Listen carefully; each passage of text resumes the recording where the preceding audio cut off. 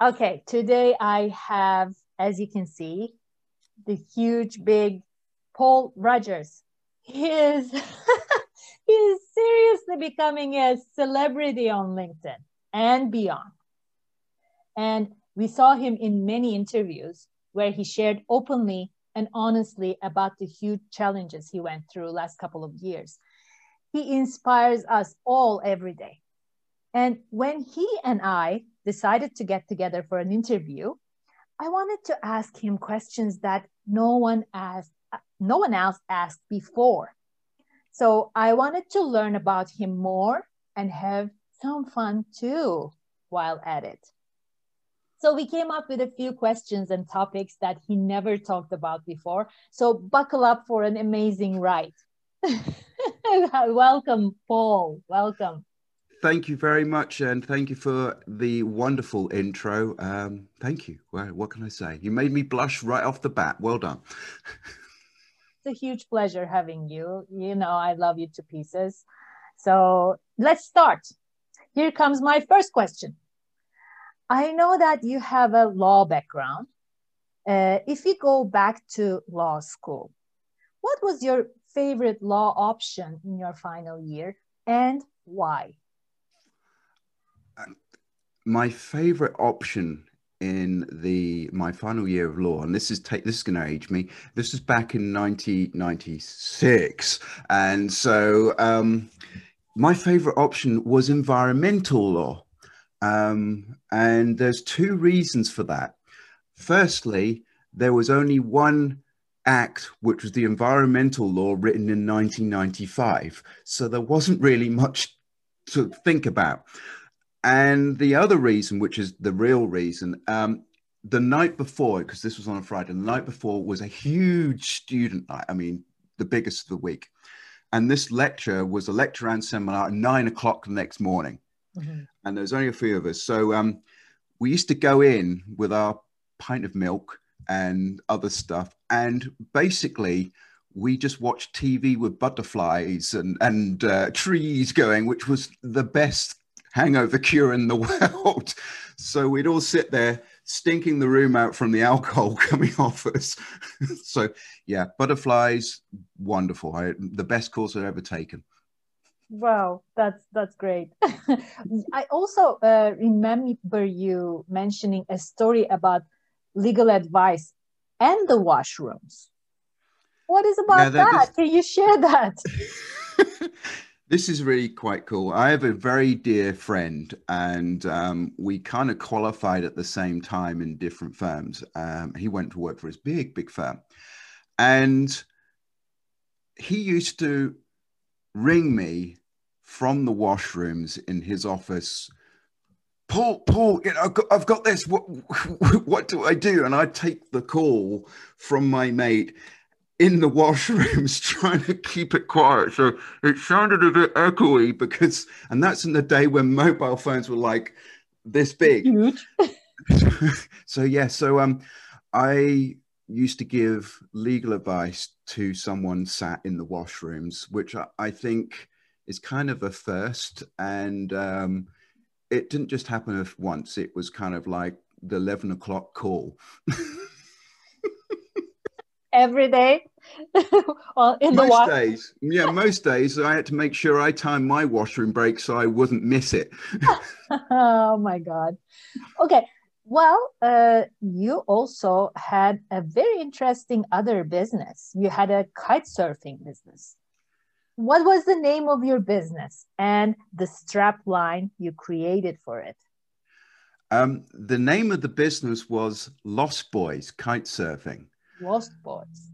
Yeah. Now, I love the 80s film of The Lost Boys with Kiefer Sutherland and everything to go with that.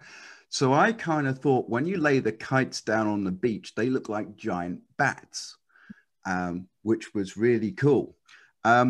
It's kind of good because somebody of the older generation, yes, those do exist, that they came along and they're like, oh, Peter Pan. And I was like, and apparently the little tribe of people he finds are called the Lost Boys. So without even knowing it, I was appealing to multiple generations. Anyone who was born after the 80s were just like, what? Which, oh dear. And the strap line, it was something which, it's something I used a marketing guy who was a friend of mine. And so we came up with, he kind of came up, so I'm going to blame him for this. He'll love it. We came up with the strap line, pop it like it's hot. Pop it like it's hot. Yes, I like it. Yeah, but I said, when you jump, you cork the board, which is called pop. And so he said, oh, look, and that was the time when Snoop Dogg he's like that. Now, he insisted in writing this in bright, shocking pink all over my car. So I drive down the road with pop it like it's hot all over this car. Oh my God. So that was kind of fun. That certainly is really, really. Oh my God. Okay. Another question. Another interesting part of your life is when you lived on a First Nations reserve. Do you have one story you can share with us from your experiences on the reserve? Yes. It's a question of just picking the one. I was there for 5 years and I taught adult education. So to be honest, yeah, I was fairly unorthodox as an educator, as you may tell. And there was one, it was the first year, and we lived opposite the primary school, and they have an intercom speaker, and it was in the winter, so lots of snow and dark. And the intercom system said, kids, go home, don't fight, no, don't stop on the way, go straight home, no playing. Wolves are in the village. Oh, wow. And it's not just one, a pack of wolves in the village. And when they get really hungry, they used to come into the village and eat the stray dogs. So, and these wolves, they're huge. I mean, and when they roam in a pack, you don't want to be any near. But that was kind of, have I just gone into a different reality here? There's what in the village? So, yeah, that's kind of that. And why? Because there's literally bush in every direction for about 100 miles.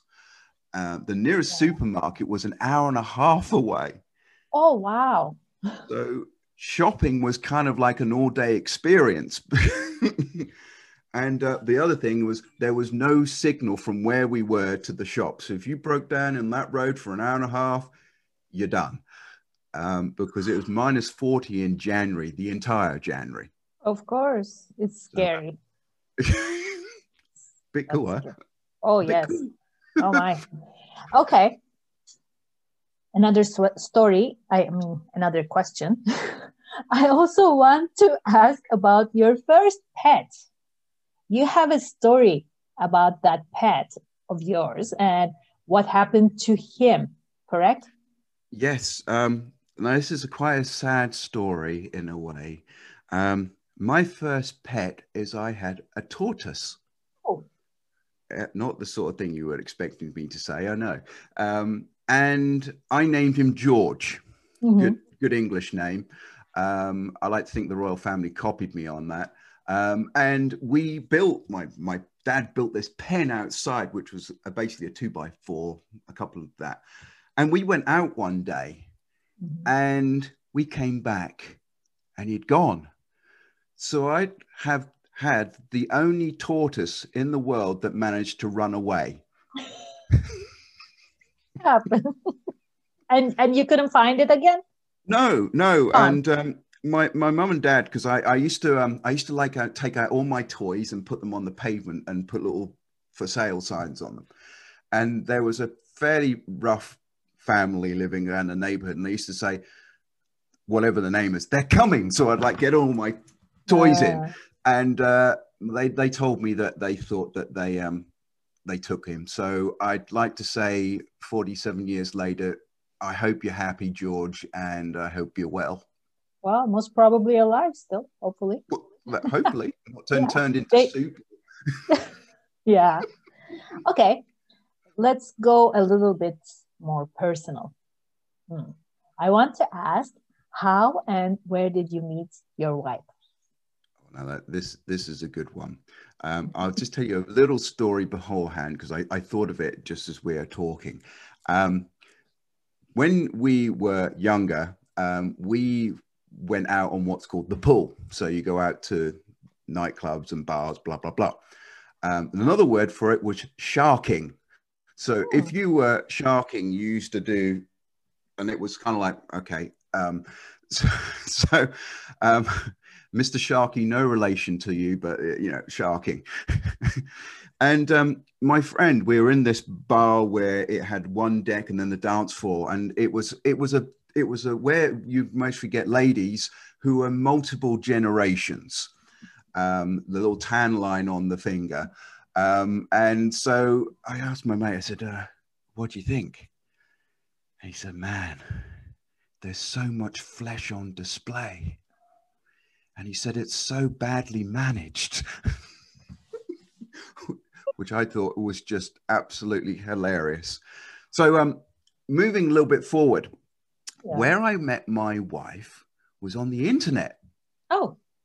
Yeah. I mean, I'm very 21st century, down with the kids. And this is going to make you laugh. It was a Spanish dating website. Oh. Yeah, no. She lives in French Canada, you know, in Quebec. And I lived in England. Yeah. So she had quite a legitimate reason for being on there because she was just about to do some traveling to go to Spain, and she wanted to meet people. I just wanted to meet somebody who was not English. So I didn't have such a good reason. And she wrote her profile in Spanish. Oh. I can't speak Spanish. And so I used to put that through Google Translate. And okay. And our profiles kept swapping. And then she left and she said, "Look, good luck. I hope you find what you're looking for." And it was in English. So I wrote back saying, "Oh, you speak English." So we kind of went old school. We swapped messages and that was that. And then, now she's my wife of 7 years. So everyone out there who's on the single circuit, internet, that's where you need to be. Yeah, it really works. Yeah. Very, very nice to hear. 7 years. I hope many more years together. Oh, yeah. She's kind of stuck with me now. That's Okay. You always ask us what is our favorite quote and what resonates with us. And you yourself create quotes. But what is one quote that resonates the most with you that you can share? I think it's, I'm a big fan of Dr. Wayne Dyer, and had he been alive, I'd love to have met him. And I have two, if that's okay. The first one is that we are spirits having a human experience rather than humans having a spiritual experience, which I always love. And the second one is, don't die with the music still in you. Oh, so both of them I love. Yeah, very, very beautiful, lovely quotes. Thank you for pleasure. sharing. Okay, so how do you get through all of what you have been through with your life-changing trauma? What is your secret? And a good question, because I'm on my fourth career in my third country with my my second country and a partridge in a pear tree. You notice I did I revolved, so I wasn't being rude to anyone. So that comes from a TV show, 3, 2, 1. So how do I get through it? I get through it, and the story I really like behind that is that a general sailed his warboats up to a new country, and all the soldiers got off, and he set fire to the boats. And they said, well, why have you done that? And he said, now we have no escape option. We only go straight through. So for me, I've burned my boats. I don't have a plan B. I just have a plan A. Because if I had a plan B, I'd take it for sure. But having a plan A and effectively going straight through is the only way where you could get through things which, you know, normal people would find unbelievable. So whenever I get in that corner, I always say, right, burn your boats. Now's the time to burn the boats. No plan B, just go straight through it. And, you know, because I know your story very well, you are here and stayed here in this world for a purpose. And you are right now creating that path for yourself and taking others with you on that path. That's how it feels. That's how I feel about you. Yeah. No, so entirely yes, correct. Yes, that's why you are here for a reason. And every day you help someone, inspire someone who might be going through something similar to what you went through. And this is huge. So you inspire us every day, Paul. Oh, thank you for that. Do you know what? It's nothing actually gives me, and nothing makes me happier than sometimes I get written on my post on LinkedIn, I really need to see this today. And for that, it's just like, that just makes it all worthwhile. That's for me, success. Yes, absolutely. And you are a hell of a successful guy. Let's put it that way. Okay. In our lives, humor is very important, obviously. But so let me ask you, what would be one event that you use to help yourself to look at things from a more humorous point of view? I try not to take myself too seriously, which, you know, you don't walk around with a haircut like this if you take yourself too seriously. I was going to ask about that too. Since when I'm going to ask you later on. Oh no, that oh my God, that's a good one as well. So yeah, there's been one real standout moment, which was about a year or so ago. I had to have a brain operation surgery. And the surgeon, he was a Brit, go figure. So that was kind of cool. So I arrived at the hospital and I was told it's going to be 2 to 3 hours. And so I arrived there to sort of get ready. And I was nervous. Of course. And so the nurse I had said, you know, said, your blood pressure is really high. And I said, so if it stays like that, we won't be able to do the surgery. I was like, yeah. So, I try to think calm thoughts, pretty difficult. And so eventually she rang down to the surgeon. Now he came up and he came along and you have the sort of curtain bit off and he said, dude, have you seen which bay number you're in? He said, it's 13. I was like, oh. And he said, look, I'm going to give you a tablet, which will just lower your blood pressure. So he gave me the tablet. And I said to him, have you just given me a chill pill? Is that what I've just taken? Because I never thought that chill pills were real. And he said, yeah, it's a chill pill. And so off he went. He said, I'm going to go and get ready. The chill pill will work. It didn't. So they took me down anyway. And, you know, they took me to the scrubbing room and then they took me into the main thing. And again, they took my blood pressure. And this is the anesthetist just before he put all the stuff in. He said, you know, your blood pressure and your pulse are really high. Are you scared? I mean, what? And I said to him, I said, no, I'm just terribly, terribly excited. It just looks like I'm scared. So, and what kind of question is that? Of course, you're scared. It's like, what? Yes, it's that. So I had that, and unfortunately, it didn't turn out to be 3 hours. It turned out to be 7 hours.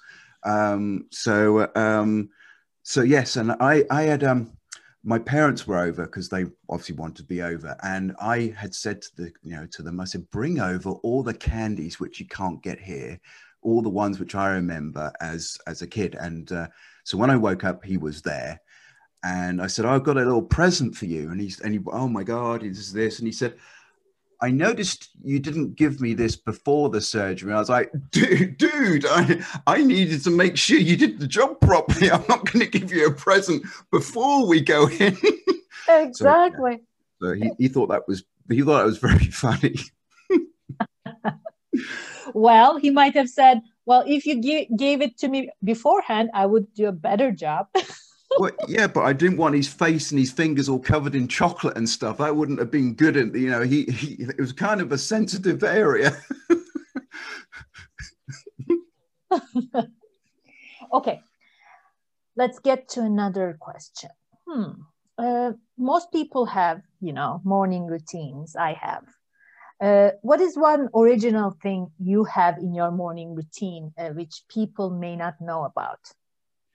Yeah, I do the sort of normal gratitude and asking for guidance. And I have a quote which is from Patanjali, again from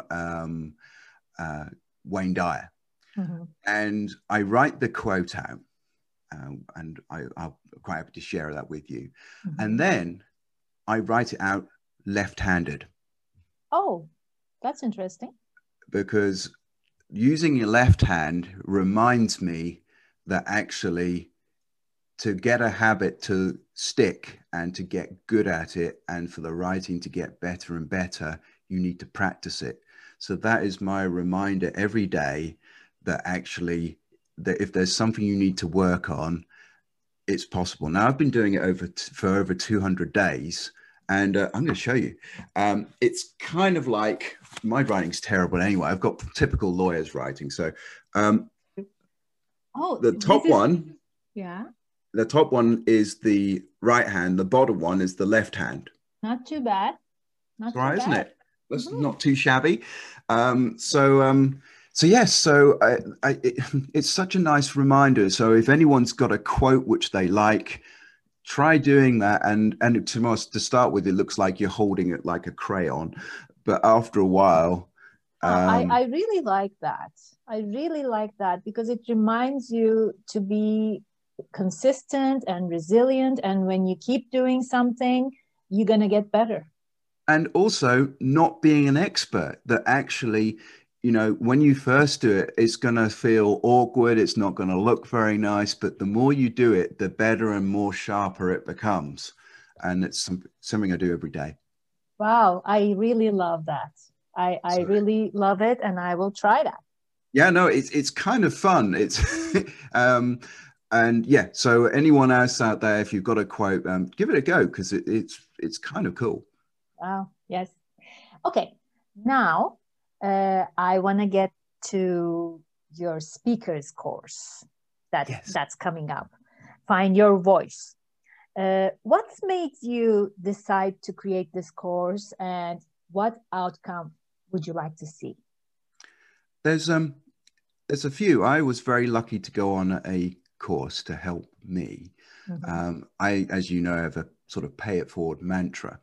One of the things which the medical profession like to remind me on a fairly constant basis is that I shouldn't be sat here and la la la. My injuries are 10 sheets of A4. So I haven't read them because it won't actually do me any good. But effectively, the damage is around here and at the back. Mm-hmm. So it's hit potentially where, and it's very still badly damaged, where the voice and other motor functions are. Mm-hmm. But for some reason, it didn't hit that bit. And that's just like not hitting a fiber that thick, that big. And yep. I have been spared my voice.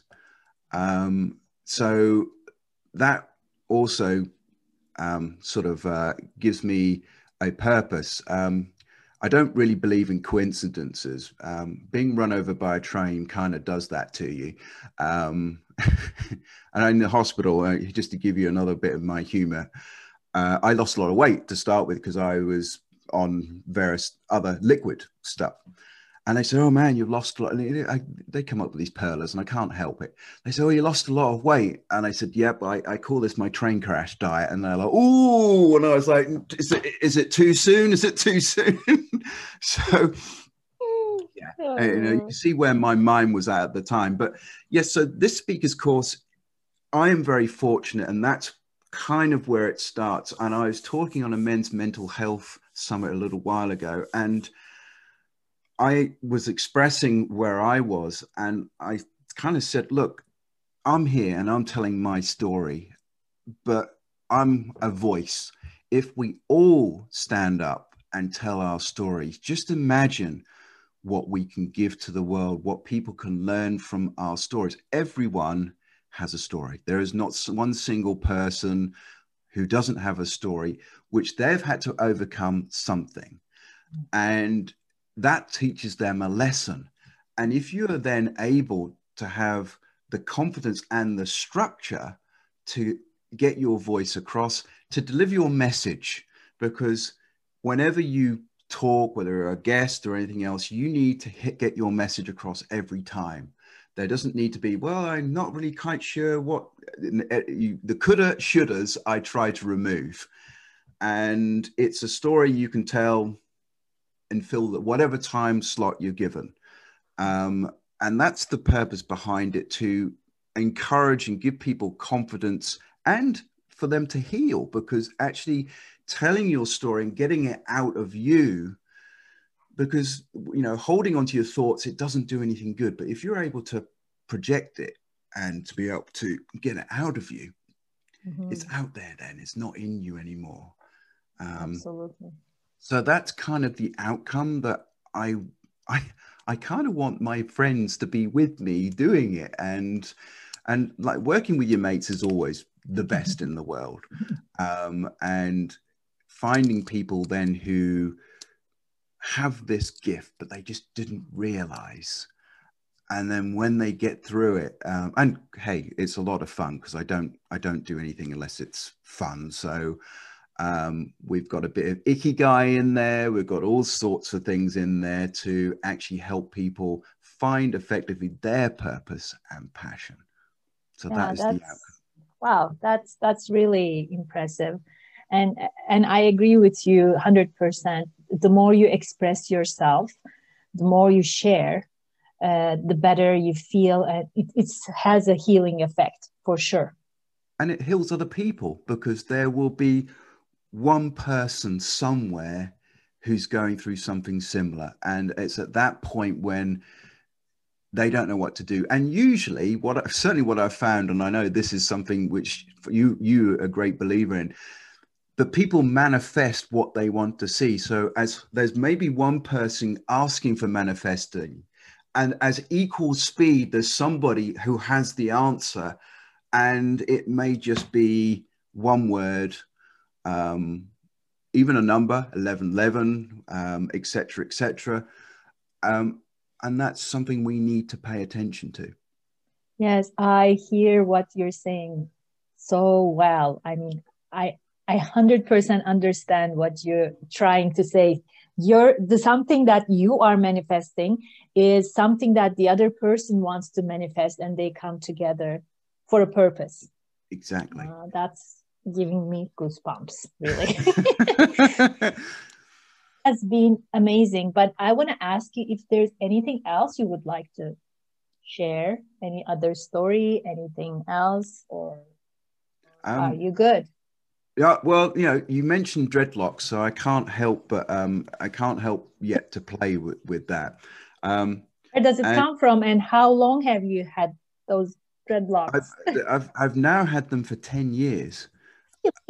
So yeah, it's now a decade, which is again an upsetting word in my book. I tend not to, when somebody asks me my age, that I don't get asked for proof anymore, which is a real thing, that you've got too old. When people say, "Hey, you know, can I ask you for some?" So if you're out there and if you're a cash teller, please ask me for my age. It will make me very happy. Yeah, 10 years. And I do it by a weave.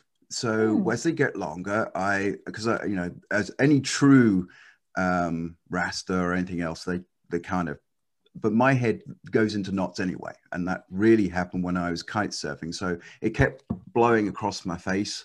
So I thought I'm going to just put some weight in there, which is this.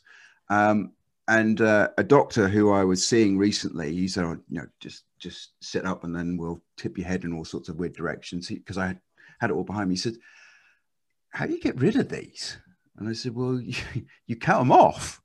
He said, oh, okay. I said, but hey, this is the advantage. I never, ever have a bad hair day. Yeah, exactly. So it's almost kind of the same. Yeah, I like them. I love it. It suits you. Thank you very much. There is a picture of me out there of me when I was a young budding lawyer. And you won't recognize. I had the corporate haircut and everything. So yeah. Thank you so much for sharing all these lovely stories with us. And it has been really a different one. Thank you.